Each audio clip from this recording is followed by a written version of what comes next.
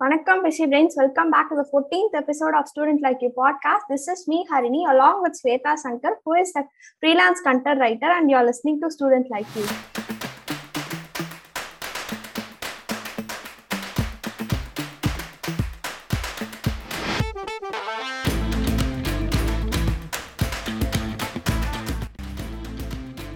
So நம்ம last episodes freelancing பற்றி சும்மா ஷார்ட்டாக ஃபைவ் மினிட்ஸ்க்குள்ள என்ன ஏது எப்படி பண்ணுறது அப்படின்னு சொல்லிட்டு பார்த்துருந்தோம்.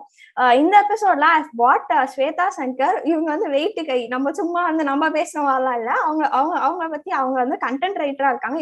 இப்போதைக்கு ஜொமேட்டோவில் இன்டர்வியூலாம் கிளியர் பண்ணிட்டு அப்படியே சும்மா பாஸா உட்காந்துட்டு இருக்காங்க. அவங்களோட எக்ஸ்பீரியன்ஸ், அவங்க எப்படி கண்டென்ட் ரைட்டிங் ஸ்டார்ட் பண்ணாங்க, ஒரு கிளைண்ட் கிட்ட எப்படி பேசணும், அதாவது கிளைண்ட்னா என்ன, அதை பத்திலாம் நம்ம அவங்களுக்கு பிடிச்சி புரிஞ்சு தெரிஞ்சுக்குவோம். ஹாய்க்கா, வெல்கம், எப்படி இருக்கீங்க? அவங்களோட ஒர்க் லைஃப் எப்படி போயிட்டு இருக்கு?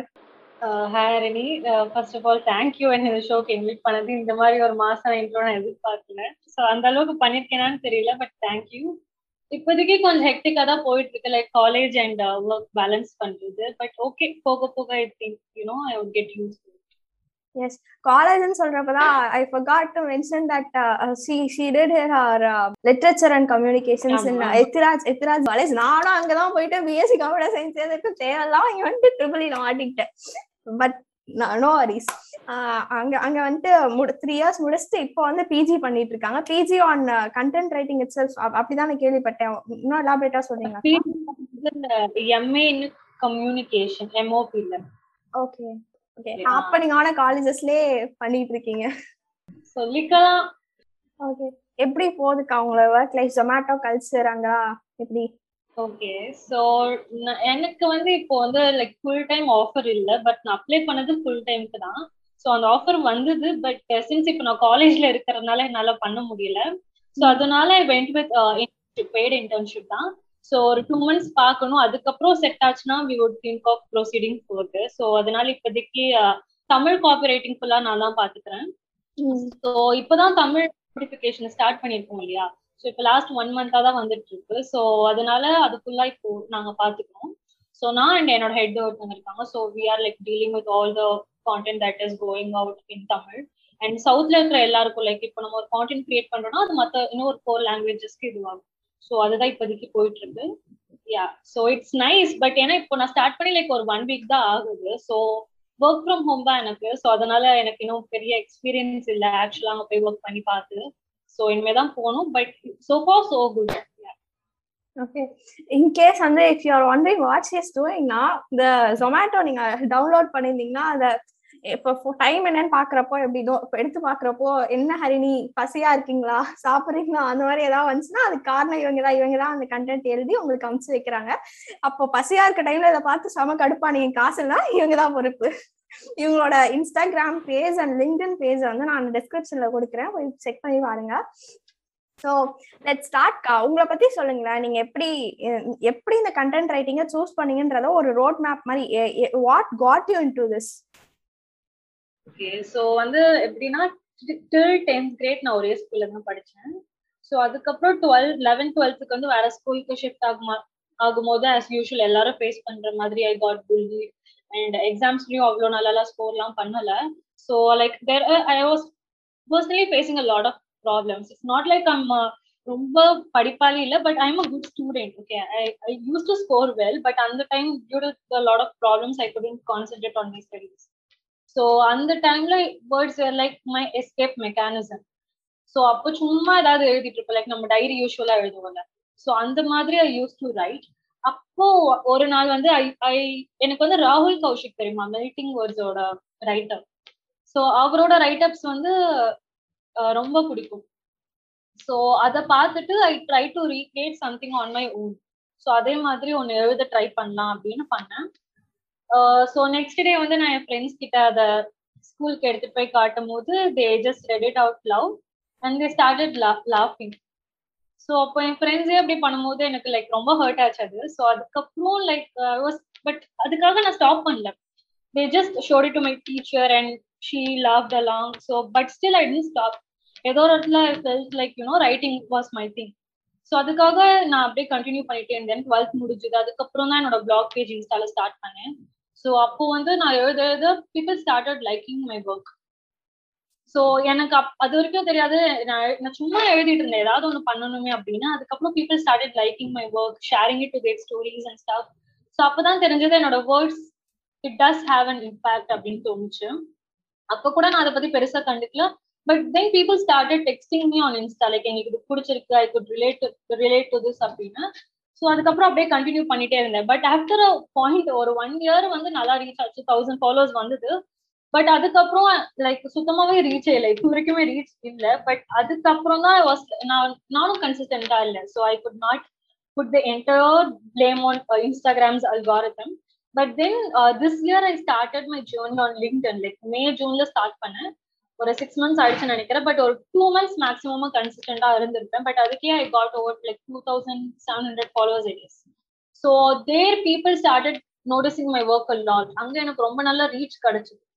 So that is how my freelancing journey started. So yeah, freelancing actually எப்படி ஸ்டார்ட் ஆச்சுன்னா, நான் எனக்கு ஃபர்ஸ்ட் ஃப்ரீலான்சிங்னு ஒரு டேர்ம் இருக்கிறது தெரியாது, கண்டென்ட் ரைட்டிங்னு ஒரு டேர்ம் இருக்கிறதுலாம் தெரியாது. சும்மா யாராவது ஃப்ரெண்ட் வந்து இது எழுதிட்டா அது எழுதிட்டான்னு கேட்பாங்க, நான் ஃப்ரீயா எழுதி கொடுத்துருவேன். எனக்கு தெரியாது நான் பண்றது கண்டென்ட் ரைட்டிங் ஃப்ரீலான்சிங். அதுக்கப்புறம் I got introduced to a lot of content creators on Instagram. அப்போதான் தெரியும் நம்ம பண்றதுக்கு பேர் ஃப்ரீலான்சிங் கான்டென்ட் ரைட்டிங் அப்படின்னு. And அதுக்கப்புறம் with the help of my friend I got introduced to someone who is looking for a content writer. So அவங்க கிட்ட I worked as a content writer இந்த இயர் ஸ்டார்டிங்ல தான் நினைக்கிறேன். ஒரு ஜான் ஃபெப் அப்போ அந்த டைம்ல ஒர்க் பண்ணிட்டு இருந்தேன். 3 months ஒர்க் பண்ணேன். ஃபார் 4 to 5 months ஒர்க் பண்ணேன். For 12 paise a word. என்னோட சேலரி வந்து லைக் 12 paise a word தான். என்னதான் நிறைய எழுதினாலும் ஒரு மாசம் 1000 to 1500 மேல தாண்டாது. ஸோ அதுக்கப்புறம் I gained a lot of exposure. நிறைய அவங்க கிட்ட இருந்து கத்துக்கிட்டேன், எப்படி கண்டென்ட் ரைட்டிங் ஒர்க் ஆகுது, அதை பத்தி எல்லாமே கத்துக்கிட்டு அதுக்கப்புறம் நான் குவிட் பண்ணிட்டேன். அதுக்கப்புறம் கண்டினியூ பண்ணல. Because I wanted to change things. கடைசி வரைக்கும் I don't want to earn 12 paise a word. So அதுக்கப்புறம் குவிட் பண்ணிட்டு தான் I started my journey on LinkedIn. அதுக்கப்புறம் I started charging what I think I deserve. So that is how my journey started. But அதுக்கு முன்னாடியும் I worked with a lot of pages and wrote content for the Insta handles as well. Yeah. Like really cool. இந்த மாதிரி ஒரு literally to the point hard core ட்ரூத்தான ஒரு story வந்து எங்களோட பாட்காஸ்ட்ல இப்போதான் ஃபீச்சர் பண்றோம். ரியலி தேங்க்ஃபுல் ஃபார் ஃபீச்சரிங் இருக்கா. So getting into the podcast, இன்னும் நிறைய நீங்க பேசுறதுல எனக்கு நிறைய ஃபாலோ அப் கொஸ்டின்ஸ் இருக்கு. பட் நம்ம லிசனர்ஸ்க்கு வந்து புரியறதுக்காக ஃபர்ஸ்ட் ஃப்ரீலான்சிங்னா என்ன அப்படின்ட்டு டு த பாயிண்ட் சொல்றீங்களா? Yeah, sure. So freelancing is basically where you are a self-employed person. நீங்க வந்து எந்த ஒரு கம்பெனி கீழயும் ஒர்க் பண்ண மாட்டீங்க. நீங்க வந்து யூஆர் யோர் ஓன் பாஸ். ஓகேவா? உங்களுக்கு கூட ஒரு பாஸ்லாம் இருக்க மாட்டாங்க. You are a self employed person and you basically take all the decisions. So நீங்க எவ்வளவு நேரம் ஒரு நாளைக்கு ஒர்க் பண்றீங்க, யாரோட ஒர்க் பண்றீங்க, எவ்வளவு உங்க ஒர்க்குக்கு சார்ஜ் பண்றீங்க, ஸோ எத்தனை மணி வரைக்கும் நைட் நீங்க ஒர்க் பண்ணணும்னு நினைக்கிறீங்க, எந்த கண்ட்ரில இருக்கிற கிளைண்ட் கூட ஒர்க் பண்றீங்க, எந்த சர்வீசஸ் நீங்க ஆஃபர் பண்ணணும்னு நினைக்கிறீங்க, you get to decide everything. So இதுல வந்து நிறைய பர்க்ஸும் இருக்கு, கான்ஸும் இருக்கு. பிகாஸ் நீங்க ஃப்ரீலான்சிங்ல நீங்க தான் உங்களோட பாஸ்ன்னு சொல்லும் போது நீங்க தான் எல்லாத்தையுமே ஹேண்டில் பண்ணணும்.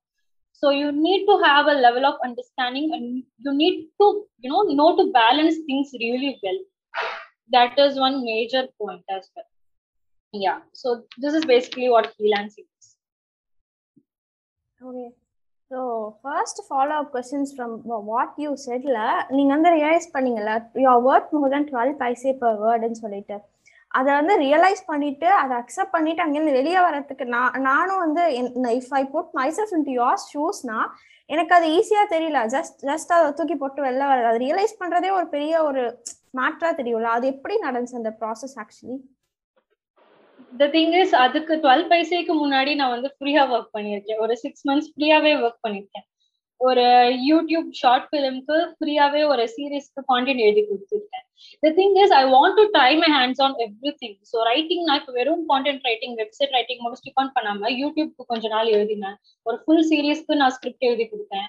அண்ட் ஒரு do you know page called Humans of Bombay? So அந்த மாதிரி வேற ஒரு பேஜ் கூட I worked and wrote inspiring stories of a lot of people.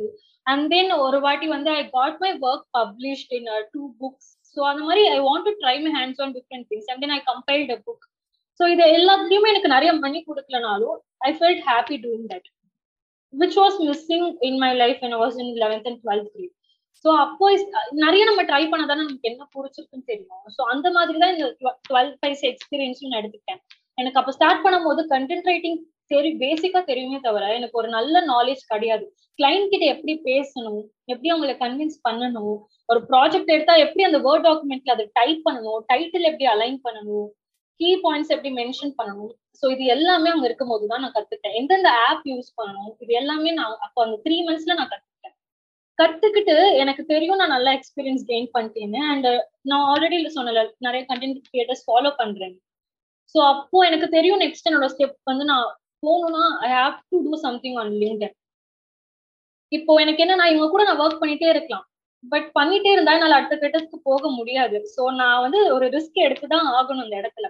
இப்போ குவிட் பண்ணாதான் என்னால அடுத்து யோசிக்க முடியும், இல்லைன்னா நான் என்னோட டெய்லி என்னோட டைம் வந்து இவங்களுக்கு ஒர்க் பண்றதுக்கே ஸ்பெண்ட் ஆகுது. ஸோ இப்போ அந்த மாசம் அந்த 1500 நான் ஒன்றும் பண்ண போறது இல்லை, பட் அந்த டைம் எனக்கு அது பெருசா இருந்தது. ஒண்ணுமே இல்லாததுக்கு 1500 கிடைக்குது. பட் அதுக்கப்புறம் குவிட் பண்ணணும் 1500. நெக்ஸ்ட் இப்போ நான் ஒரு 1 monthல ஒரு 10K சம்பாதிச்சிட்டேன்னா ஒரு 10 மாசம் இவங்க கிட்ட ஒர்க் பண்றதை நான் மேட்ச் பண்ணிக்கலாம். ஸோ அதுக்காக ரிஸ்க் எடுத்துதான் நான் குவிட் பண்ணேன். குவிட் பண்ண உடனே அதுக்கு முன்னாடி I started observing a lot. சும்மா லிங்க்டின் டவுன்லோட் பண்ணேன், எல்லாரும் என்ன பண்றாங்கன்னு ஃபுல்லா அப்சர்வ் பண்ணேன். எப்படி ஒருத்தவங்க பேசுறாங்க, என்னென்ன மாதிரி போஸ்ட் நல்லா ஒர்க் அவுட் ஆகுது. அப்புறம் நிறைய நல்லா நோட்ஸே எடுக்காத ஆளு காலேஜ்ல, பட் நான் இதுக்காகவே ஒரு தனி நோட் புக் எடுத்து ரீல்ஸ் பார்த்து நிறைய நோட்ஸ் எடுத்தேன். பிகாஸ் கொட்டி கிடக்குது நிறைய இன்ஃபர்மேஷன் யூடியூப்ல இன்ஸ்டால ஃப்ரீயா கிடக்குது. காசு கொடுத்து நான் ஒரு கோர்ஸ் பண்ணவே இல்லை, நானா செல்ஃபா இது மாதிரி இவங்க இதெல்லாம் பார்த்து லேர்ன் பண்ணிட்டு இருந்தேன். ஸோ ஃபுல்லா அந்த அவங்க கூட ஒர்க் பண்ணிட்டு இருக்கும் போதே டெய்லி ஒரு 1 hour இல்ல ½ hour சும்மா டிவி பார்க்கும்போது ஸ்பெண்ட் பண்ணி என்னென்ன நடக்குது அப்படின்னு பார்த்து வச்சுக்கிட்டேன். ஸோ எனக்கு குவிட் பண்ணோடனே என்னோட நெக்ஸ்ட் ஸ்டெப் என்னன்னு எனக்கு முன்னாடியே தெரியும். ஸோ நானே ஒரு ரோட் மேப் மாதிரி போட்டுட்டேன், இந்த மாசத்துக்குள்ள நம்ம இவ்வளவு பண்ணணும். ஃபர்ஸ்ட் என்னோட டார்கெட் வந்து லிங்க்டின்ல ஃபாலோஸ் வரணும்னு இல்லை, ஃபர்ஸ்ட் ஒரு கிளைண்ட்டை பிடிக்கணும், இவங்களை விட்டுட்டு வரும்போது ஒரு கிளைண்ட் பிடிக்கணும் அப்படின்னு.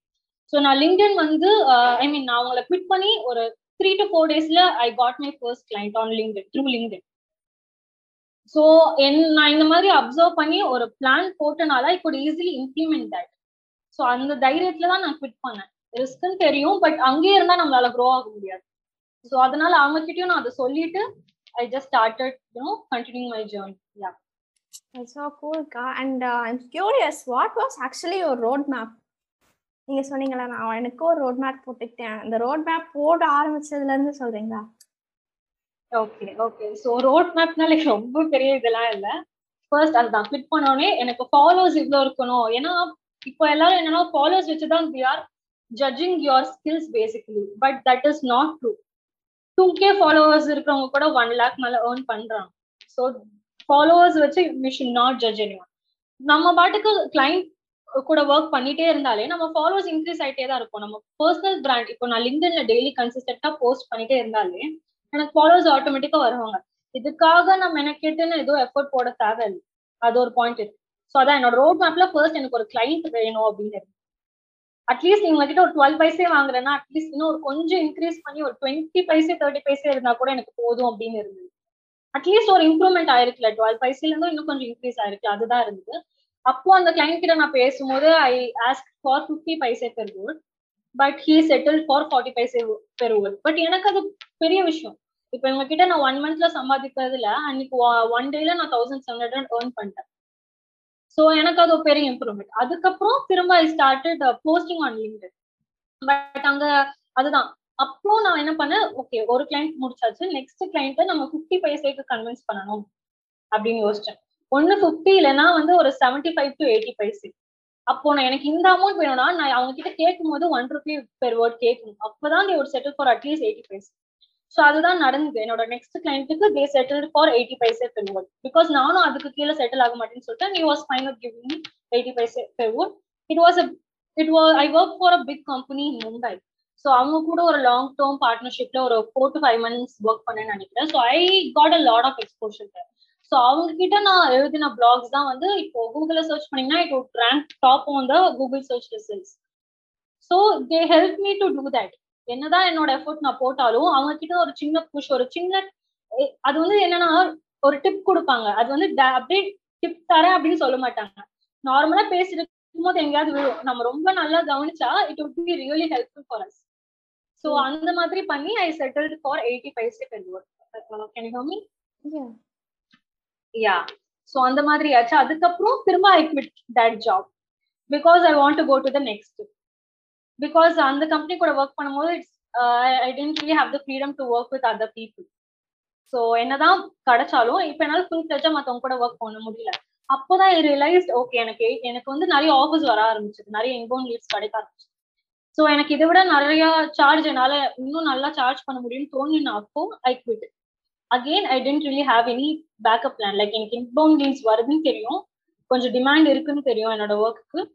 ஸோ அதனால அப்பயும் ஒரு ரிஸ்க் எடுத்து தான் நான் குவிட் பண்ணேன். ஸோ குவிட் பண்ணிட்டு தான் I started working with clients. I started working with international clients. So I worked with a client from Dubai. I'm still working with that person, and I'm working with another freelancer. So yeah, ipodiki I'm working with very few clients because I'm working with Zomato as well, right? So I have to like manage things effectively. So adanal ipo Zomato irukanaala I'm just concentrating on Zomato. I'm not concentrating much on other works. Yeah. So that was my roadmap. First ஒரு client கிடைக்கும், அதுக்கு அடுத்து 2 client, அடுத்து 3, and அப்போ I set a price. Okay, இந்த பிரைஸ்க்கு நம்ம ஒரு டீல் ஃபிக்ஸ் பண்ணணும் அப்படின்னு.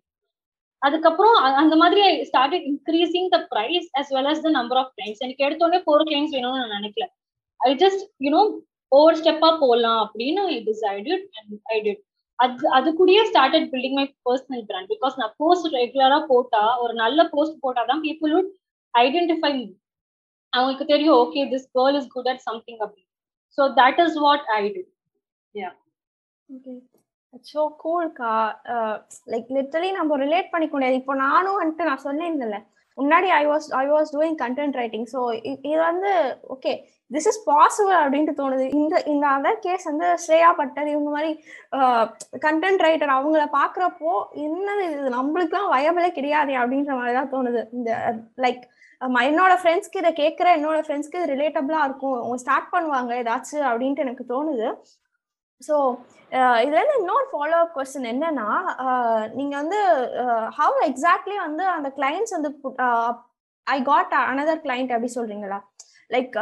லைக் 50 பைசேக்கு அப்படி சொல்லிட்டு நீங்களா அப்ரோச் பண்ணீங்களா இல்ல அவங்களா அப்ரோச் பண்ணாங்களா? How exactly that did you get that? Okay, so இது வந்து லைக் டிஃப்ரெண்ட் மீன்ஸ் இருக்கு. ஒரே விஷயத்துல இருந்து எனக்கு கிளைண்ட்ஸ் கிடைச்சிட்டே இல்லை. One thing is building your personal brand. Posting consistently on LinkedIn creates a very major difference. ஓகேவா? ஸோ நீங்க போஸ்ட் பண்ண உங்களோட சர்ச் அப்பியரன்ஸ் இன்க்ரீஸ் ஆகிட்டே இருக்கும் and people start noticing you. So அப்படிதான் I used to get inbound leads. But கிடைக்கிற எல்லா லீட்ஸுமே நம்ம கேட்கிற பே பண்ணுவாங்களான்னு தெரியல. So அப்போதான் you have to start working on outbound leads. That is where you reach out to people. நீங்க வந்து ஒருத்தவங்களை பார்க்கும்போது ஓகே இவங்க கூட நம்ம ஒர்க் பண்ணலாம், இவங்க நம்ம கேட்கிற பே தருவாங்கன்னா அவங்க கூட நீங்க ஃபாலோ பண்ணி அவங்க கூட டிஸ்கஸ் பண்ணி. That is one point. And நான் வந்து இது ரெண்டுமே பண்ணியிருக்கேன். அது தவிர இப்ப யாராவது okay we are looking for a content writer அப்படின்னா I would approach that person with my unique proposal and tell them how exactly I can be my service can help them.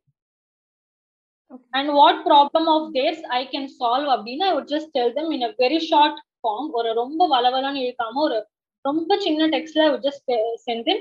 And also I would have a separate folder where I keep all my best sample works. So டக்குனு அவங்க வந்து எனக்கு sample தாங்க அப்படின்னு கேட்டாங்கன்னா I can just send that PDF to them. அந்த மாதிரி I would just keep everything handy. So அது again it makes a difference. So நான் ஜென்ரலா எனக்கு இப்படிதான் என்னோட கான்டென்ட் பார்த்து பீப்புளோட அப்ரோச் மீ, இல்லைன்னா I would approach people randomly. I would first look out for the person and check whether we both can work together, and then I would approach him, or else I would just look out for people who are looking for freelance content. Okay ka. So next follow up question ante I have read, I'm not exactly sure that Shreya Patter and she would have said that charge based on the project, don't based on word per paper word, yeah, like that. Yeah, அந்த மாதிரி different means of charging freelancing content writing என்ன இருக்கு, எது வந்து அடாப்டபிளா இருக்கும் நம்ம பசங்களுக்கு, அதை பத்தி சொல்றீங்களா? இதுல இருந்தே நல்லா தெரிஞ்சு ஒரு big fan of Shreya Bhattar. So even I am a big fan of her because of her content. I started, working on my freelancing thing. Okay. So basically, Indian clients எல்லாரும் என்ன பண்ணுவாங்கன்னா charge per word அப்படின்னு கேட்பாங்க. நான் பார்த்த வரைக்கும். So what I would suggest people to do is have an Excel sheet. ஒரு Excel sheetல உங்களோட services என்னென்னு ஃபுல்லா லிஸ்ட் அவுட் பண்ணிக்கோங்க. அதுல உங்களோட சார்ஜஸ் என்னன்னு லிஸ்ட் அவுட் பண்ணிக்கோங்க. இப்போ ஒரு பிளாகுக்கு யூ ஆர் சார்ஜிங் 1000 rupeesனா, that is 1 rupee per word, 1000 rupeesனு போடுங்க. ஸோ அவங்க கேட்கும் போது it would be 1000 rupees for a 1000 word blog அப்படின்னு சொல்லுங்க. So it's understood. ஸோ அவங்க வந்து பேப்பர் வேர்டு அவங்களே கன்வெர்ட் பண்ணிப்பாங்க. It's understood that it's 1 rupee per word. And அதுதான். அண்ட் ஆல்சோ இப்போ வந்து again I would suggest you to do this thing which also Shreya Bhattar suggested I guess. That is இப்போ உங்களுக்கு ஒரு பிளாக் எழுதுறதுக்கு 2 hours ஆகுதுன்னா அந்த 2 hoursக்கு நீங்க எவ்வளவு சார்ஜ் பண்றதுன்னு திங்க் பண்ணுங்க. இப்போ ஒரு பிளாக் எழுதுறதுக்கு 2 hours ஆகுதுன்னா யூ கேன் கோ வித், இப்போ okay I will just give an example. 1000 rupees இப்போ உங்க ஒரு 2 hoursக்கு ஒரு பிளாக் எழுதுறீங்க, 1000 rupees நீங்க சார்ஜ் பண்ணணும்னு நினைக்கிறீங்க. அப்போனா அதேதான், ஒரு 1000 word பிளாகுக்கு 1000 சொல்லுங்க. இப்போ நிறைய பேருக்கு நான் வந்து ஹார்லி பேசிஸ்ல சார்ஜ் பண்றேன் அப்படின்னு சொன்னா கடைசியா நீங்க அந்த பில் கொடுக்கும் போது they would be very shocked. இப்போ ஒரு பிளாக் எதிர்த்து இன்னொருத்தவங்களுக்கு 7 hours ஆகுது, அவங்க 3500 இல்ல 7000 சார்ஜ் பண்ணினா தே வுட் பி ஷாக்ட் இல்ல. ஸோ அதனால don't charge on hourly basis. அவங்க கிட்ட கோட் பண்ணும்போது நீங்க ஹார்லி பேசிஸ்ல கோட் பண்ணாதீங்க. உங்ககிட்ட நீங்க பார்க்கும்போது நீங்க ஹார்லி பேசிஸ்ல எவ்வளோ அமௌண்ட் அப்படின்னு நீங்க உங்க எக்ஸல் ஷீட்ல வச்சுக்கோங்க. பட் கோட் பண்ணும்போது tell them the actual fee of the project. Word கவுண்ட்ல மென்ஷன் பண்ண வேணாம், ஹார்லி பேசிஸ்ல மென்ஷன் பண்ணுங்க. Just 1000 rupees for blog of word count up to 1000 words. அதே அந்த மாதிரி சொல்லிடும். If they ask you to quote your price on per word, then quote it on per words. But என்ன இதுல ப்ராப்ளம்னா எவ்வளவு வேர்ட்ஸ் அவங்களுக்கு தேவைன்னு சம்டைம்ஸ் தெரியாது. அவங்க வெறுமனே எங்களுக்கு ஒரு பிளாக் எழுதிட்டாங்கன்னு 1000 word 500 word அவங்க சொல்ல மாட்டாங்க. So that is where lies the problem, right? Okay. Yeah. So you can do this. You can just ask them as to அதோட approximate word count range and you can just ask them.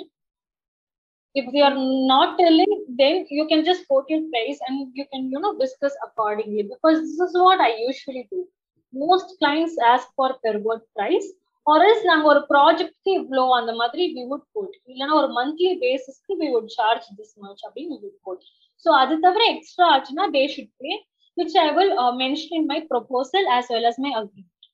Okay. So I would most of the times I would not onboard a client without sending a proposal and signing an agreement, because that would look more professional and there are lesser chances of both of us getting cheated. Okay. Right. So agreement means online la வந்து எப்படி அந்த exact process சொல்லுங்கக்கா. How you sign that agreement la? See, I would just எனக்கு ஒரு readymade template இருக்கு. So I would just add my signature to it, send it to them, and they can edit it at their, they can just print it out, add their signature. And illanalo there is another, I don't know what that is. It's something called DocuSign, I guess. DocuSign. So we could use that to add our signature. Okay. As easy as that. Next வந்துட்டு ஒரு personal question என்னன்னா, இந்த fever Upwork இதெல்லாம் வந்துட்டு use பண்ணிருக்கீங்களா? அதுல ஏதாவது நீங்க டிஃபிகல்ட்டி ஃபேஸ் பண்ணிருக்கீங்களா? ஏன்னா கிளைண்ட்ஸ் வந்து நீங்க டைரக்டா வந்து லிங்க்டின் அப்படியே எடுக்கிற மாதிரி தெரியுதுல்ல. So I personally would not suggest freelancers to use any of these apps, because personally when I started out I want to become rich basically. So அப்போ வந்து நான் நிறைய ஸ்டோரிஸ் பார்ப்பேன், $300 earn பண்ண, $1000 earn பண்ண. But it requires a lot of energy and time from your side. இப்போ ஒரு client உங்களுக்கு வேணும்னா நீங்க அதுக்குன்னு நீங்க ஏன் வந்து ரொம்ப நல்ல இதுன்னு அவங்களுக்கு ஒவ்வொரு வாட்டியும் சொல்லணும். ஒவ்வொரு கிளைண்ட் கிட்ட ஏன் ஒரு நல்ல சாய்ஸ், அவங்க எதுக்கு உங்களை சூஸ் பண்ணணும். And there is a lot of competition for one single work. So அந்த டைம் நீங்க அதுக்கு ஸ்பெண்ட் பண்றதுக்கு பதிலா you can start building your personal brand, start creating content for Insta and LinkedIn. So that way you would get and again there are high chances of you getting cheated on all these other apps like Fiverr, Upwork எல்லாம். உங்களுக்கு அந்த மணி வருமா இல்லையான்னு at the end of the day it's a question. And also these apps charge a commission from their side as well, right? So I don't அந்த அதுதான் நீங்க வந்து அது ஃபில்டர் பண்ணி ஜாப் தேடி அப்ளை பண்ணி takes a lot of time. So I personally don't do that. நான் basically ரொம்ப சோம்பேறி. So I personally don't do that. டைரக்டா LinkedIn it works well for me. இது வந்து நானும் வந்து பர்சனலா ரெக்கமெண்ட் பண்ணுவேன். ஏன்னா like I tried that out and இது வந்து சக்ஸ் யுவர் எனர்ஜின்ற மாதிரி தான் இருக்கும். ஒரு ஒரு ஒரு ஒரு ஸ்டெபிலிட்டி அங்கே கிடைக்கிறதுக்கு வந்து ரொம்ப எனர்ஜி அண்ட் டைம் எடுத்துக்கும். பர்சனல் பிராண்டிங் பற்றி நம்ம ஆல்ரெடி வந்து ரித்திக் அண்ட் சுரேந்தர் அவங்க கூட பேசியிருக்கோம். அதையும் வந்து கேட்டு பாருங்க. நான் லிங்க் வந்து டிஸ்கிரிப்ஷனில் போடுறேன். It will be connected what she says and what they said. வந்து it's the perk of personal branding. You get the trust in that. So next question வந்துட்டு நீங்க வந்துட்டு வாட் டூல்ஸ் அண்ட் ஆப்ஸ் நீங்க சொன்னீங்க அங்கங்க வார்த்தையை விட்டீங்க. வேர்ட் டாக்குமெண்ட் யூஸ் பண்ணுவேன், ஐ யூஸ் திஸ், என்ன ஆப்ஸ் யூஸ் பண்றதுன்னு கத்துக்கிட்டேன், அது வந்து சொல்றீங்களா? ஸோ நான் பேசிக்கா கூகுள் டாக் யூஸ் பண்ணேன். ஃப்ளோல எனக்கு வேர்ட் டாக் வந்துச்சு. Google doc I feel more comfortable using Google doc. So அதுதான் யூஸ் பண்ணுவேன். அதுக்கப்புறம் அதுதான் வேற என்ன யூஸ் பண்ணுவேன்? To keep track of your clients and then productivity அந்த மாதிரி. அந்த ஆப்ஸ் மேல எனக்கு ஆக்சுவலா நம்பிக்கை. I have a planner. I have Alicia Souza planner. So எனக்கு I prefer writing a to do list on paper and pen. So அதுதான் I prefer doing. So and I use Excel a lot to track my payment thing. And இப்போ ஒரு client எந்தெந்த client work முடிச்சிருக்கோம், எதெல்லாம் முடிக்கல, அதெல்லாம் track பண்றதுக்கு I use Excel sheet and lot. So I can keep everything in one place. And other than that, I use a lot of apps to check the plagiarism thing. So other use பண்ணுவேன். So அது தவிர I use apps to find keywords and stuff. So there's a lot. Okay, so I don't remember exactly. Like ஒரே விஷயத்துக்கு I use like 2 to 3 different apps to make sure that everything is working well and working. Okay. இந்த இடத்துல நான் இந்த இந்த இந்த ஒரு information வந்து நிறைய ஸ்னிப்பெட்ல வந்து ஆட் பண்ணணும், நிறைய இடத்துல இருந்து ஆட் பண்ணணும் அப்படின்னு நினைச்சிட்டு இருந்தேன். ஆக்சுவலி வந்து ஸ்வேதா சங்கர் அவங்களோட நிறைய கான்டென்ட் வந்து லிங்க்டின் வந்து ஃபீச்சர் பண்ணியிருக்காங்க. அப்புறம் ஏதோ நீங்க ஆந்தாலஜிலலாம் ஃபீச்சர் ஆயிருக்கீங்க. அப்புறம் பிளாக் வந்து social media marketing content writing வந்து பிளாக் வந்து ஃபர்ஸ்ட் சர்ச் இன்ஜின்ல எஸ்இஓல ஃபர்ஸ்ட் ரேங்க் ஆகுது. ரெஸ்யூம் எப்படி பில்ட் பண்றது, அப்புறம் ரெஸ்யூம் எப்படி பில்ட் பண்றது, கான்டென்ட் எஸ்இஓ எப்படி கரெக்டா எழுதுறது, அதை பத்திலாம் நீங்க நிறைய சொல்லி தந்திருக்கீங்க அப்படின்ட்டு கேள்விப்பட்டிருக்கேன்க்கா. You are really inspiring. நான் வந்து எந்த ஒரு வேர்ஸ்னா இருக்கணும்னு சொல்லிட்டு ஸ்கூல் முடிச்சுட்டு வந்து நினைச்சேன்னா அந்த ஒரு வேர்ஸ்னா நீங்க இருக்கீங்க. So really happy to speak with you. Thank you. But இதெல்லாம் உங்களுக்கு எப்படி தெரியும்? பேக்ரவுண்ட் ஒர்க் பாட்காஸ்ட் நடத்துறோம்ல. Okay. Thank you so much actually. அதுதான். Okay, so I mean, do you want me to talk about that or? Yeah, I have a follow up question. இப்போ நீங்க வந்து இந்த கான்டென்ட் ரைட்டிங் எஸ்இஓலாம் வந்து எப்போ கத்துக்கிட்டீங்க? ஏன்னா வந்துட்டு என் கூட படிக்கிற பசங்க வந்து இதுனா இதுப்பா அப்படின்னு சொல்லிட்டு இன்ஜினியரிங் படிக்கிறோம், ஆனா இதுனா இதுப்பா, இது எஸ்இஓலாம் ஒரு வெப்சைட்ல இருக்குன்னா ஓ அப்படியா சரி ஓகே அப்படின்ட்டு ஜஸ்ட் லைக் தட் பாஸ் பண்ணிட்டு போயிடுறாங்க. நீங்க அதை பத்திலாம் சொல்லி கொடுத்துருக்கீங்க அப்படின்ட்டு கேள்விப்பட்டேன். அதான் எப்படி அது நடந்துச்சு? ஆக்சுவலா நான் வந்து ஒர்க் ஷாப் எடுத்திருக்கேன். பட் எஸ்இஓ பத்தி லைக் ஒர்க் ஷாப்லாம் எடுக்கல. சும்மா யாராவது கேட்டா, யாராவது லிங்க்டின்ல சும்மா வந்து கேட்டா I would just tell them how it is and how it works. Because இப்போ content writing எல்லாருக்குமே மோஸ்டா people want you to know what SEO is and how it works. So SEO is basically search engine optimization. So இப்போ நீங்க கூகுள்ல ஒரு keyword போட்டு search பண்றீங்க, இப்போ வாட் இஸ் கண்டென்ட் ரைட்டிங் அப்படின்னு சர்ச் பண்றீங்கன்னா ஃபர்ஸ்ட் ஒரு 10 ரிசல்ட் வருமா, 10 லிங்க் வருமா. அதுல நிறைய கீவேர்ட்ஸ் யூஸ் பண்ணிருப்பாங்க. இப்போ கண்டென்ட் ரைட்டிங் இல்லைன்னா ஃப்ரீலான்சிங் அந்த மாதிரி வேர்ட்ஸ் எல்லாம் நிறைய யூஸ் பண்ணிருப்பாங்க. ஸோ அந்த மாதிரி நிறைய வேர்ட்ஸ் யூஸ் பண்ணி உங்களோட ஆர்டிகல் ஃபர்ஸ்ட் வரும். So that is what is important for brands and companies. So ஏன்னா இப்போ நிறைய காம்படிஷன் இருக்கு இல்லையா. ஸோ உங்களோட வெப்சைட் எப்படி ஃபர்ஸ்ட் கூகுள்ல ரேங்க் பண்ண வைக்கிறீங்கிறது தான் காம்படிஷன். ஸோ அதுக்கு தான் we SEO experts and content writers work to make that happen. So basically எஸ்இஓனா அந்த கீவேர்ட்ஸ் தான். ஸோ என்னென்ன கீவேர்ட்ஸ் யூஸ் பண்ணா உங்களோட கான்டென்ட் வந்து வெப்சைட்ல ஃபர்ஸ்ட்ல ரேங்க் ஆகும் அப்படிங்கிறது தான். ஸோ அகைன் இது வந்து நம்மளா செல்ஃபா லேர்ன் பண்றது தான். அது இப்போ நீங்க இப்போ எனக்கே ஒரு டாபிக் தரீங்கன்னா first I would do my background research for at least 1 hour. ஓகேவா, உட்காந்து எல்லா வெப்சைட்லயும் என்னென்ன கான்டென்ட் இருக்குன்னு படிப்பேன். I would do my research, look at the keywords that they have used, and அதுக்கப்புறம் I use a lot of apps to cross check the keywords, and then I would use the words in at least 5 to 10 places very subtle. அப்படியே keyword use பண்றோம், அது வேணும்னே அதை impose பண்ணி தெரியணும்னு use பண்ற மாதிரி பண்ணக்கூடாது. Then it would not connect with audience. So ரொம்ப சட்டிலா அது யூஸ் பண்ணணும். யூஸ் பண்றோங்கிறதே தெரியாத மாதிரி யூஸ் பண்ணணும். ஸோ அப்படி யூஸ் பண்ணும்போது நீங்க நிறைய கீவேர்ட்ஸ் யூஸ் பண்ணணும் அவசியம் இல்லை. Just 1 or 2 keywords is enough. என்னோட ஒரு ஆர்டிக்கல் வந்து it was I told you right, it was ranking first. I just used 2 to 3 keywords பேசிக்கா. அது வந்து ஒரு 1% வந்து பெர்சன்டேஜ் கணக்கு இருக்கும். ஸோ அந்த 1% வர அளவுக்கு யூஸ் பண்ண, and that was how it ranked first. So அந்த மாதிரி தான், you don't have to use a lot of keywords. ஒன்னு யூஸ் பண்ணாலும் அது ஒரு 5 to 8 places யூஸ் பண்ணா you are fine, you are good to go. Okay, so I'm curious, நீங்க என்னென்ன கண்டென்ட் கன்சியூம் பண்ணுவீங்க? Trustable sources, either Instagram, YouTube or vlogs, ரெகுலரா இதெல்லாம் நல்லா இருக்கும் அப்படின்ற மாதிரி. ஓகே, நான் லிங்க்டின்ல கொஞ்சம் கான்டென்ட் கன்சியூம் பண்ணுவேன். I just have 5 to 6 people whose content I look up to. And other than that நான் நிறைய நியூஸ் லெட்டர்ஸ்க்கு சப்ஸ்கிரைப் பண்ணுவேன். நிறைய ஒரு 4 to 5 people வச்சிருக்கேன். அவங்களுடைய நியூஸ் லெட்டர்ஸ் மறக்காம எவ்ரி வீக் நான் வந்து படிப்பேன் வரும்போது. Because their writing style is different and there is a lot to. One person is Ankur Variko and 2 other person are from US, I guess. Sorry, I just forgot the name. One is Joseph. Okay. Yeah, they have a lot of experience to share. They are basically millionaires, okay, so they obviously have a lot to share. So avangaloda tips, they help me a lot.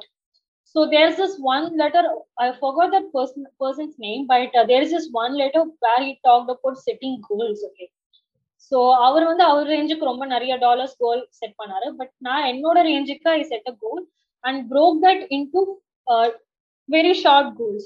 இப்போ ஒரு பெரிய goal வச்சுட்டு அதை short term கோல்ஸா break பண்ணிட்டு I worked for 1 month and in the end of the month I achieved it. So நான் வந்து சும்மா எல்லா நியூஸ் லெட்டர்ஸும் சப்ஸ்கிரைப் பண்ணணுங்கிற பேர்ல பண்ணாம I just handpicked a few people who actually add value to my work and my life and read their newsletters every week. So இந்த வாரம் படிக்கலனாலும் I made sure that I read it next week and அதுல இருந்து we will definitely learn something. So அது எப்படியாவது try to implement. ஒரு சின்ன சேஞ்சா இருக்கலாம், ஒரு லைஃப் ஸ்டைல் ஒரு சின்ன சேஞ்சா இருக்கலாம், காலையில சீக்கிரம் எழுந்திக்கிறதா இருக்கலாம். அவங்க சொன்னா ஐ டுக் இட் சீரியஸ்லி. வீட்லயே எல்லாரும் சொல்லுவாங்க, பட் அவங்க சொல்லும் போது it makes me to do something. Okay, ஒரு சக்சஸ்ஃபுல் பீப்புள் பர்சன் இது சொல்றாங்க, அப்ப நம்மளும் அது பண்ணா we would be successful அப்படி. So I did that and yeah, it actually worked. When Ankur Variko told that he would wake up at 4:30, I was super shocked. But from the next day, I made sure that I wake up at 4 a.m. It was super tough for me because I'm not a morning person. But again, when I did that, I could literally see the difference in our life. Because I would, work on my own personal thing. I would just read a book or write a journal. And adukapra I would work for the next 2 hours. And the madri it was really good, ஒரு whole day அதுக்கப்புறம் எனக்கு இருக்கிற மாதிரி இருந்தது. அதுக்குள்ள நான் பாதி work முடிச்சேன். லாக்டவுன்ல it was going well, but now with college started நான் மார்னிங் 4 to 7 உட்காந்து ஒர்க் பண்ற மாதிரி தான் இருக்கும். So it's a bit hectic now, but yeah, I consume content from newsletters, LinkedIn, and also Insta Reels. But Insta Reels என்னன்னா, though there is a lot of content, I don't really have the patience to sit and look at your 60-second reels. I don't really have that much patience. Yes, same pinch. Yeah, so அது பதிலா carousels இருந்தா இல்ல post இருந்தா நான் பார்ப்பேன். But when it's from the people like Shreya Patter and Komal, I would definitely watch their reels. There's no escape. Like நான் நிறைய பேர் ஃபாலோ பண்ண மாட்டேன், பட் பண்றவங்களுக்கு I will make sure that I consume their content. And also Twitterல there are a lot of content because நான் ரீசெண்டாக join பண்ணேன், but I was blown by the free content that people there share, right? So அது ஒன்னு இருக்கு. They would share a lot of threads and அதுக்கப்புறம் I learned a lot of strategies from experts there. ஃப்ரீயா they are sharing content. என்னடா இது ஃப்ரீயாலாம் இவ்வளவு பெரிய விஷயத்த ஷேர் பண்றாங்களேன்னு அப்படின்னு இருந்தது. But when I started using that on my blogs and write-ups, my clients loved it. So adukapra I started consuming content from Twitter as well. Like ipo I don't have much time to do that, but I'm planning to at least spend 1 hour a day to do all of this stuff. Cool. என்னன்னா நியூஸ் லெட்டர்ஸ்ன்றப்போ you are literally synonymous to what எங்களோட goals என்னன்னு சொல்லிட்டு episodes plan பண்ணப்போ இதெல்லாம் பேசணும் அப்படின்றத எல்லாத்தையும் இந்த ஒரு எபிசோட நீங்க அட்ரஸ் பண்ணீங்க. லிட்டரலி நியூஸ் லெட்டர்ஸ்க்குன்னு ஒரு எபிசோட் பண்ணோம்க்கா. அந்த லிங்க் கூட டிஸ்கிரிப்ஷன்ல கொடுக்குறேன். பிளஸ் நான் வந்துட்டு நீங்க ஃபர்ஸ்ட் எக்ஸல் ஷீட்னு சொன்னீங்களா, இந்த ஆப்ஸ் ப்ரொடக்டிவிட்டி ஆப்ஸ்லாம் இல்ல எக்ஸல் ஷீட்னு சொன்னப்போ I guessed you are uncool வரைக்கும் அப்படின்னு சொல்லிட்டு ஸோ ஜஸ்ட் கியூரியஸ் அவ்வளவுதான். ஸோ எனக்கு ஒரு டவுட் இருக்கு. இந்த ஒரு இண்டஸ்ட்ரி 4.0 வருது, everything we do are literally going to take over by AI and எம்எல்ல. அப்போ இந்த கண்டென்ட் ரைட்டிங்ன்ற ஒரு ஃபீல்டே வந்துட்டு ஜஸ்ட் ஏதோ ஒரு கோட் வந்து ஜென்ரேட் பண்ற மாதிரி ஆயிடும். How stable is this when you see in the next 10 years? Okay, so see, you are interviewing me because I'm making money out of content writing and I'm freelancing, right?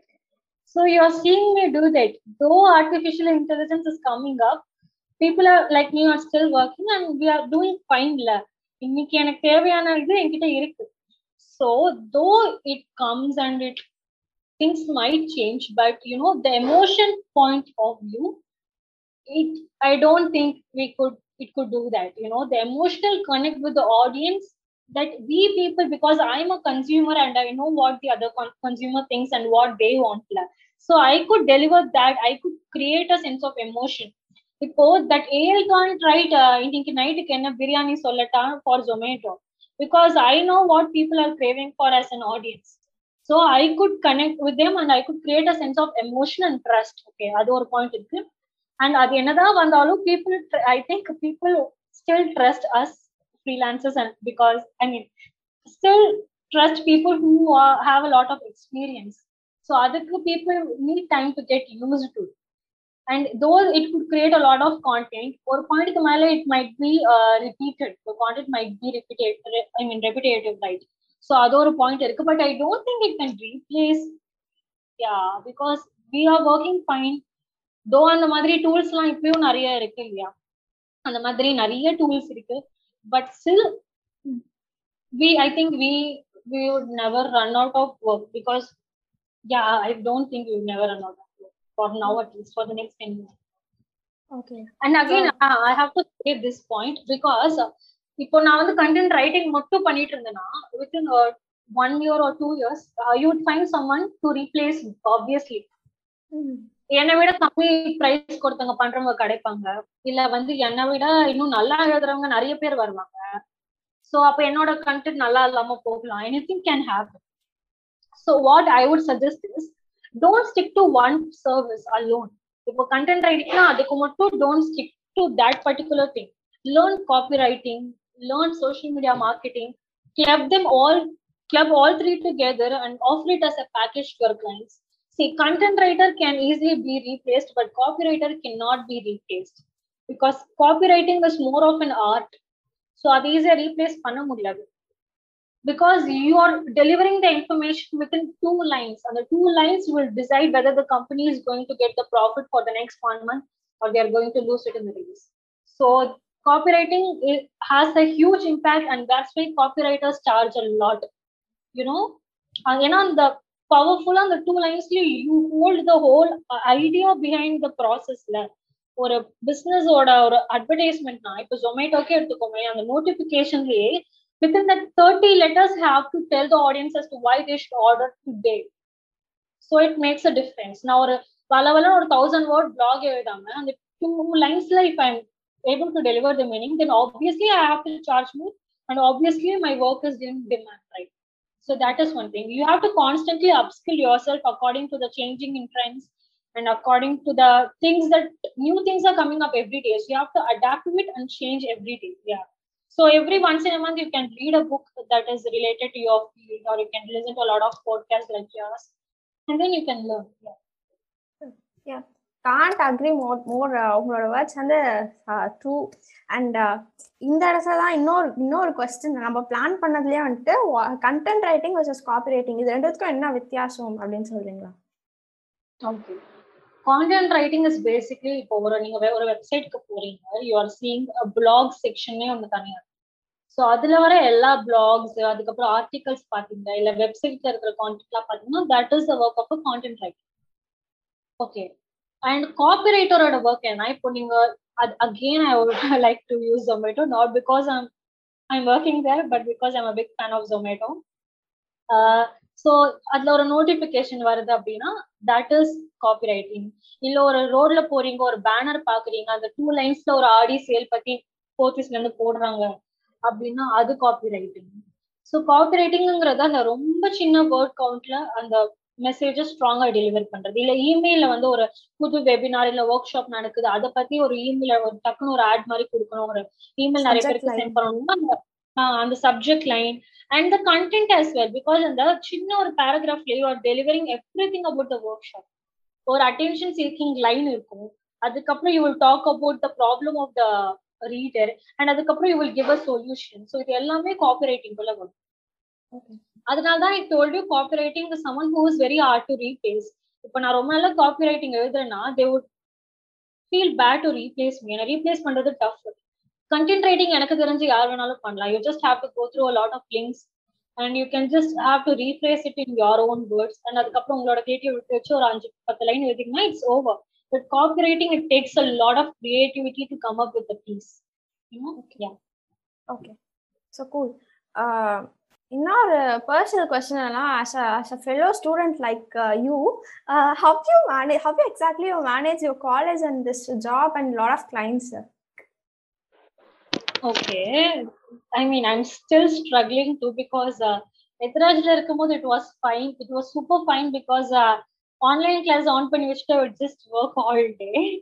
But here with the college I'm studying in now, we have offline classes. So I would be in college from 8 to 1 p.m. So 1 p.m. I would come back home and 1:30 I would log in and start my work on Zomato. So நான் என்ன பண்ணுவேன் before, okay, let me not talk about Zomato here, but when as a freelancer, what I would do is I would just start my work at 4 a.m. because it's a bit hectic. So I'd start my work at 4 a.m. until 7 a.m. I would work, and then I would go to college, come back, and then complete the remaining work. And after 6 p.m. or something, if I have any client meetings, I would do that. And at 7 p.m. or something, I would work on LinkedIn. I would either create content or engage with other people's posts. I would do that. So enna, you have to draw a fine line between your college, your personal space, and work. So earlier I used to have a policy where I would not work after 9 p.m. and I would not work on Mondays, because enna, most people would want or looking for freelancers on Sundays. Okay, I'm spilling a truth. I mean I'm dropping truth bombs here. Most people will look for freelancers on Sunday. And again, most freelancers would take breaks on Sundays without knowing this fact. So this is one thing that I observed. So on the time, நிறைய பேர் were looking for freelancers, but comments எல்லாம் முன்னாடி, I mean, மற்ற weekdays life, someone is looking for freelancers, most people would comment on that post. But Sundays, I couldn't find much people interacting with their posts. So after that, I decided to take break on Sundays, break on Mondays and work on Sundays. So appo, if you know, I would complete all the work on Monday எனக்கு ஒரு complete rest எடுப்பேன். But now I couldn't do that. I work every day, including government holidays. So I'm planning to, you know, balance things. So yeah, அதுதான் ஒரு fine line you should definitely draw. ஒரு பாயிண்ட்க்கு அப்புறம் இப்போ நீங்க 7 p.m. அப்புறம் work பண்ண மாட்டேன்னா just tell it to your client, mention it in your agreement itself. Okay, proposal, your agreement, you just mention that this is your work hours and you will not be available after that. Okay, so அதை நீங்க mention பண்ணிட்டீங்கன்னா it would be clear for you and your client as well. Because freelancing there is no limit, like you can earn how much ever you want. So adanaala sometimes you might get greedy and work for long hours. And again your mental and physical health would be at stake. So don't do that. So try to balance out both sides. அதுதான் படிக்கிற நேரத்துல இப்போ காலேஜ்ல if you listen to the class and stuff, then அதுக்கப்புறம் வீட்டுக்கு வந்து you can continue. அதுதான். And அதுதான். And again, if you want some time to complete a task, just inform your client beforehand. இப்போ நீங்க டெட்லைன் வந்து இப்போ ஒரு 2 days சொல்லியிருக்கீங்க, பட் உங்களால முடிக்க முடியலன்னா அவங்க கிட்ட சொல்லி ask permission. Just don't complete the work in a hurry. So இப்போ உங்களுக்கு டக்குனு ஒரு காலேஜ் அசைன்மெண்ட் வந்திருக்கு, அதுதான் இம்பார்ட்டன்ட், அதுக்கு டெட்லைன் சீக்கிரம் இருக்குன்னா just inform your client, explain your situation to them. But அதுதான். ஸோ சும்மா ஒன்று பண்ணணுமேனு பண்ணி கொடுக்க வேண்டாம். அண்ட் அகேன் ப்ராமிஸ் பண்ணிட்டோமே அதுதான், ஏதோ ஒன்று பண்ண தேவையில்ல. Just take your time.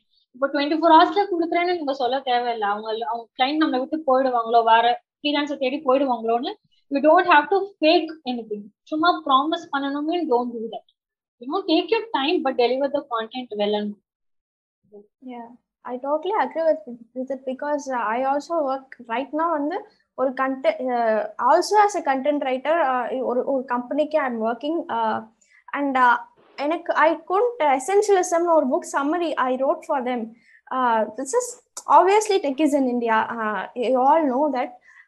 இன்னும் அந்த பப்ளிஷ் ஆகலாம்னா அதுக்காக நான் படிச்சப்போ வந்துட்டு like I feel that I am saying yes to everything. அப்போதான் வந்து நான் டிசைட் பண்ணேன், இனிமே வந்துட்டு content writing I will do only at 4:30 to 5:30 தான். அது எவ்வளோ நான் முடிச்சாலும் பரவாயில்ல. I want space and time for various different things to explore my college. I don't know, இன்னும் வந்து அந்த ILP lab, lecture hall, hostel, cafeteria அவ்வளோதான் எனக்கு தெரியும். But literally lot of labs are there. I want to எக்ஸ்ப்ளோர்ல. So இந்த மாதிரி நீங்களும் வந்து ஒரு பார் செட் பண்ணிக்கிட்டீங்கன்னா உங்களுக்கு நல்லா இருக்கும். And also one second, I just want to add one more point. I prefer okay, I don't, it's very common, but I always prefer writing a to-do list. So எப்படி எழுதுவேன், I would first write the task that is my priority. So அன்னைக்கு டேக்கு கன்ஃபார்மா முடிக்கிறதா I will write first. அதுக்கப்புறம் லைட்டா இருக்கிற டாஸ்க்லாம் அதுக்கப்புறம் I would write it below. So அது கூட என்னன்னா I would suggest you to devote at least 30 minutes a day to என்னதான் உங்களுக்கு மற்ற கிளைண்ட் ஒர்க், காலேஜ் ஒர்க் எல்லாம் இருந்தாலும் 30 minutes a day to work on your own thing, your own personal thing. அந்த 30 minutes you can create content for your personal brand or consume content or read a book. அந்த 30 minutes வந்து உங்களோட ஒரு set of 30 minutes வந்து உங்களோட பிளஷர்ஸ்க்கு, சும்மா book படிக்கிறது, ஒரு சீரீஸ் பாக்குறது, அந்த மாதிரி உங்களுக்கு பிடிச்ச விஷயம் செய்யறது. அண்ட் இன்னொரு 30 minutes வந்து to concentrate on creating your own personal brand. இப்போ உங்க கோல உங்களோட நெக்ஸ்ட் ஸ்டெப்க்கு கொண்டு போறதுக்கு இன்னொரு 30 minutes உங்களுக்காக ஒதுக்கி அந்த டைம்ல ஒர்க் ஃபார் யோர் செல்ஃப். இப்போ நம்ம வந்து நம்ம மற்ற கிளைண்ட்ஸ்க்கு எல்லாம் நிறைய பேருக்கு ஒர்க் பண்றோம், அவங்களோட லிங்க்டின் ஃபாலோவர்ஸ் இன்க்ரீஸ் பண்ண ட்ரை பண்றோம். But at the end of the day I don't have time to work on my own personal brand. So under 30 minutes, just work for your own goals. Be selfish and work for yourself. Yeah. Truth bombs. Literally, I'm making a lot of truth bombs. Yeah. So the next follow-up question வந்துட்டு pay scale. நம்ம வந்துட்டு first நீங்க வந்து 12 paise per word work பண்ணீங்க அப்படி சொல்லிட்டு இருந்தீங்க. If someone is really starting out in நம்மளோட பாட்காஸ்ட் கேட்டு, நம்ம கான்வர்சேஷன் கேட்டு, நானும் ஸ்வேதா அக்கா மாதிரி ஆகணும்னு சொல்லிட்டு என்னோட ஃப்ரெண்ட்ஸ் யாராவது ஸ்டார்ட் பண்ணாங்கன்னா, லைக் நாங்கள் வந்துட்டு ஒரு போஸ்டர் டிசைன் பண்ணுறதுனா இப்போதைக்கு நாங்கள் ஃப்ரீயாக பண்ணி கொடுத்துட்டு இருக்கோம். இன்னும் எங்களுக்கு வந்து ஒரு பிளான் இருக்கு, இன்னும் after 2 months I am not gonna do it free அப்படின்னு சொல்லிட்டு. அந்த மாதிரி ஆஃப்டர் தட் பீரியட், ஒரு இன்குபேஷன் பீரியட் மாதிரி, அது எவ்வளோ காலம் இருக்கணும், அப்போ என்ன பண்ணணும், அதுக்கப்புறமா வந்துட்டு எவ்வளோ நீங்கள் சார்ஜ் பண்ணணும், எது வந்து நாமினலான சார்ஜ். இப்போ ஃப்ரீலான்சிங் பொறுத்த வரைக்கும் இந்தியன்ஸ் ஆர் லிட்ரலி வந்து அண்டர் பெய்ட் தான். ஏன்னா இதே ஒர்க் வந்துட்டு யூஎஸ்ல பண்ணணும்னா அவங்க டபுள் த சார்ஜ் அவங்க பண்றாங்க. அது மாதிரி ஒரு கரெக்டான பே ஸ்கேல் வந்து ஒரு அவேர்னஸா கொடுக்குறீங்களா? Okay, so if you are just starting out as a content writer, உங்களுக்கு ப்ரையர் எக்ஸ்பீரியன்ஸ் எதுவுமே இல்லை அப்படின்னா, I would suggest you to go with at least 50 paise to 80 paise. I don't want people to think like இவங்க 12 paise வாங்கிட்டு இவங்க எதுக்கு 50 paise சொல்றாங்க அப்படின்னு. Since I didn't really have any prior, எனக்கு இப்போ ஒரு client accusation, like client கூட எப்படி பேசுறதுன்னு தெரியாதுன்னா நான் சொன்னேன் இல்லையா. ஸோ அதுக்காக அண்ட் அந்த டைம் வந்து I don't even know about LinkedIn. நான் ஸ்டார்ட் பண்ணும்போது எனக்கு அப்படி ஒன்று இருக்குன்னே தெரியாது, அப்படி ஒரு ஆப் இருக்கு. தெரிஞ்சிருந்தா maybe I would have started early. So அப்போ வந்து எக்ஸ்பீரியன்ஸ் கெயின் பண்றதுக்காக I work for 12 paise. But I felt like இப்போ எனக்கு பார்க்கும்போது இவ்வளோ கேவலமா ஒர்க் பண்ணிருக்கோம், இவ்வளோ கம்மிக்கா ஒர்க் பண்ணிருக்கோம் அப்படின்னு எனக்கு தோணுச்சு first of all. So start பண்ணும் போதே just work for 50 paise to 80 paise a word.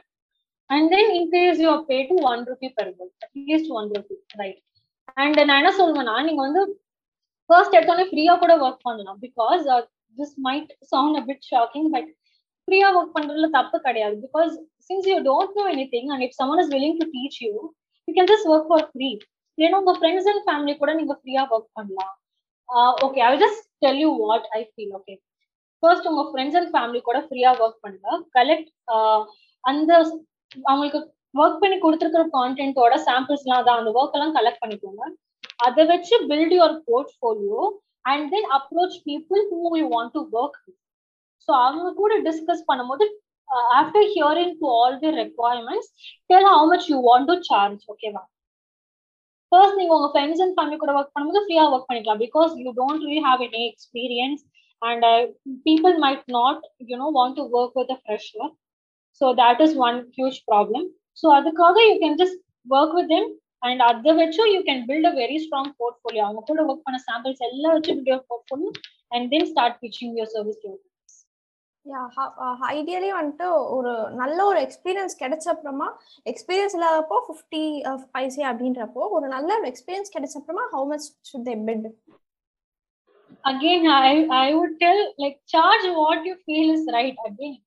Because இப்போ எனக்கு ஒரு கிளைண்ட் கிட்ட பேசும்போது எனக்கு 2 rupees per word வாங்கலாம்னு தோணும். இன்னொரு கிளைண்ட் கிட்ட பேசும்போது ஓகே 1 rupee போய்க்கலாம் அப்படின்னு தோணும். So but I have never ஒரு பாயிண்ட்க்கு அப்புறம் இப்போ 90 பைசா 1 ரூபிக்கு போனதுக்கு அப்புறம் நான் அதுக்கு கீழே வரல. ஐ டோன்ட் வாண்ட் டு எனக்கு கீழே வர தேவையில்லை. அதுக்கப்புறம் எனக்கு கிளைண்ட் கிடைக்குதோ இல்லையோ, இஃப் ஐ கீப் ட்ரைங் எனக்கு எப்படியாவது கிடைக்கும்னு ஒரு ஹோப் இருந்தது. ஸோ அதனால எனக்கு ஆஃபர் வந்து 50 பைசேக்கு 80 பைசேக்கு வந்தது. But I don't want to do that. ஏன்னா வந்துட்டு அதுக்கப்புறம் அதுக்கே நம்ம செட்டில் ஆயிடும், போக முடியாது. ஓகே 80 பைசையிலே இருந்துக்கலாம் அப்படின்னு. Okay, what I actually did when I started is I increased my price with every new client I get. First அந்த 40 போனேன், அதுக்கப்புறம் 50 நினைக்கிறேன், அதுக்கப்புறம் 80, அதுக்கப்புறம் 1, அதுக்கப்புறம் திரும்ப ஒரு வாட்டி I collected 80, அதுக்கப்புறம் வந்து ஒரு but I sometimes negotiate when my clients ask for it. So ஒரு client வந்து they are just starting out, அவங்களோட ஸ்டார்ட் அப் பிராண்டுக்கு I wrote content, but அவங்கள்கிட்ட I know that I'm reducing my price for them, but since they were I mean அவங்க கேட்டாங்க, so I don't want to say no because they had a lot of hope and they were super happy about their brand. So அப்போ தோணுச்சு okay குறைச்சா ஒன்றும் பிரச்சனை இல்லை, பரவாயில்ல, ஒரு 1000 2000 எனக்கு தெரியாது, எனக்கு லாஸ் தானே, but I don't want to disappoint. So அப்போ I said okay, but other times I know if a client is willing to pay and if they have the capability to do it and if chumma for the sake of negotiating they're asking me to reduce it, I would not do it. Okay. Everything depends on the way you speak to your client. இப்போ வந்து எனக்கு like என்னன்னா, you should know to convince your client to pay the price that you ask for. If they really don't have the budget, then it's okay. But in the first call, most people try to negotiate because யாருமே first அந்த full amount pay பண்ணணும்னு நினைக்க மாட்டாங்க. அவங்க சைட்ல இருந்து எவ்வளவு குறைக்கணும் தான் பார்ப்பாங்க. So you should tell them as to what value your content brings to their table. நீங்க பண்ற ஒர்க் அவங்களுக்கு எவ்வளவு வேல்யூ, எவ்வளவு சேல்ஸ் கொண்டு வருது, அவங்களுக்கு அதனால எவ்வளவு பெனிஃபிட்னு நீங்க சொல்லணும். சும்மா ஹார்ட் ஒர்க் போடுறேன்னு சொல்ல முடியாது, எல்லாரும் தான் ஹார்ட் ஒர்க் போடுறாங்க, அதனால அவங்களுக்கு என்ன யூஸ் இருக்குன்னு you should just let them know. அதுக்கப்புறம் if they are willing to pay, then they will pay. And if you இப்போ ஒரு வாட்டி வந்து எனக்கு வந்து ஒர்க்கே இல்லை சுத்தமா, ஒரு 2 weeksக்கு ஒர்க்கே இல்லை. அப்போ எனக்கு வந்து அப்பதான் I think I got this start up. So அப்போ வந்து நான் ஓகே எனக்கு ஓகே அப்படின்னு நான் சொல்லிட்டேன். அந்த டைம் எனக்கு எந்த ஒர்க்கும் இல்லை, சரி ஓகே அவங்க கொடுக்குறப்பே ஓகே டீசென்டா தான் இருந்தது. ஸோ அதனால நான் ஓகே சொல்லி ஜாப் அண்ட் கம்ப்ளீட்டட். ஸோ உங்களுக்கு சம்டைம்ஸ் தோணும் ஓகே கம்மியா இருந்தாலும் பரவாயில்ல போயிடலாம் பண்ணலாம் அப்படின்னு தோணும். So just listen to what your heart says. நான் என்ன வேணாலும் சொல்லுவேன், நான் திடீர்னு 5 rupees வாங்குங்கன்னு சொல்வேன். பட் உங்களுக்கு கிளைண்ட்ஸ் இல்லாதப்போ you're demanding for 5 rupees, then it's of no use, right?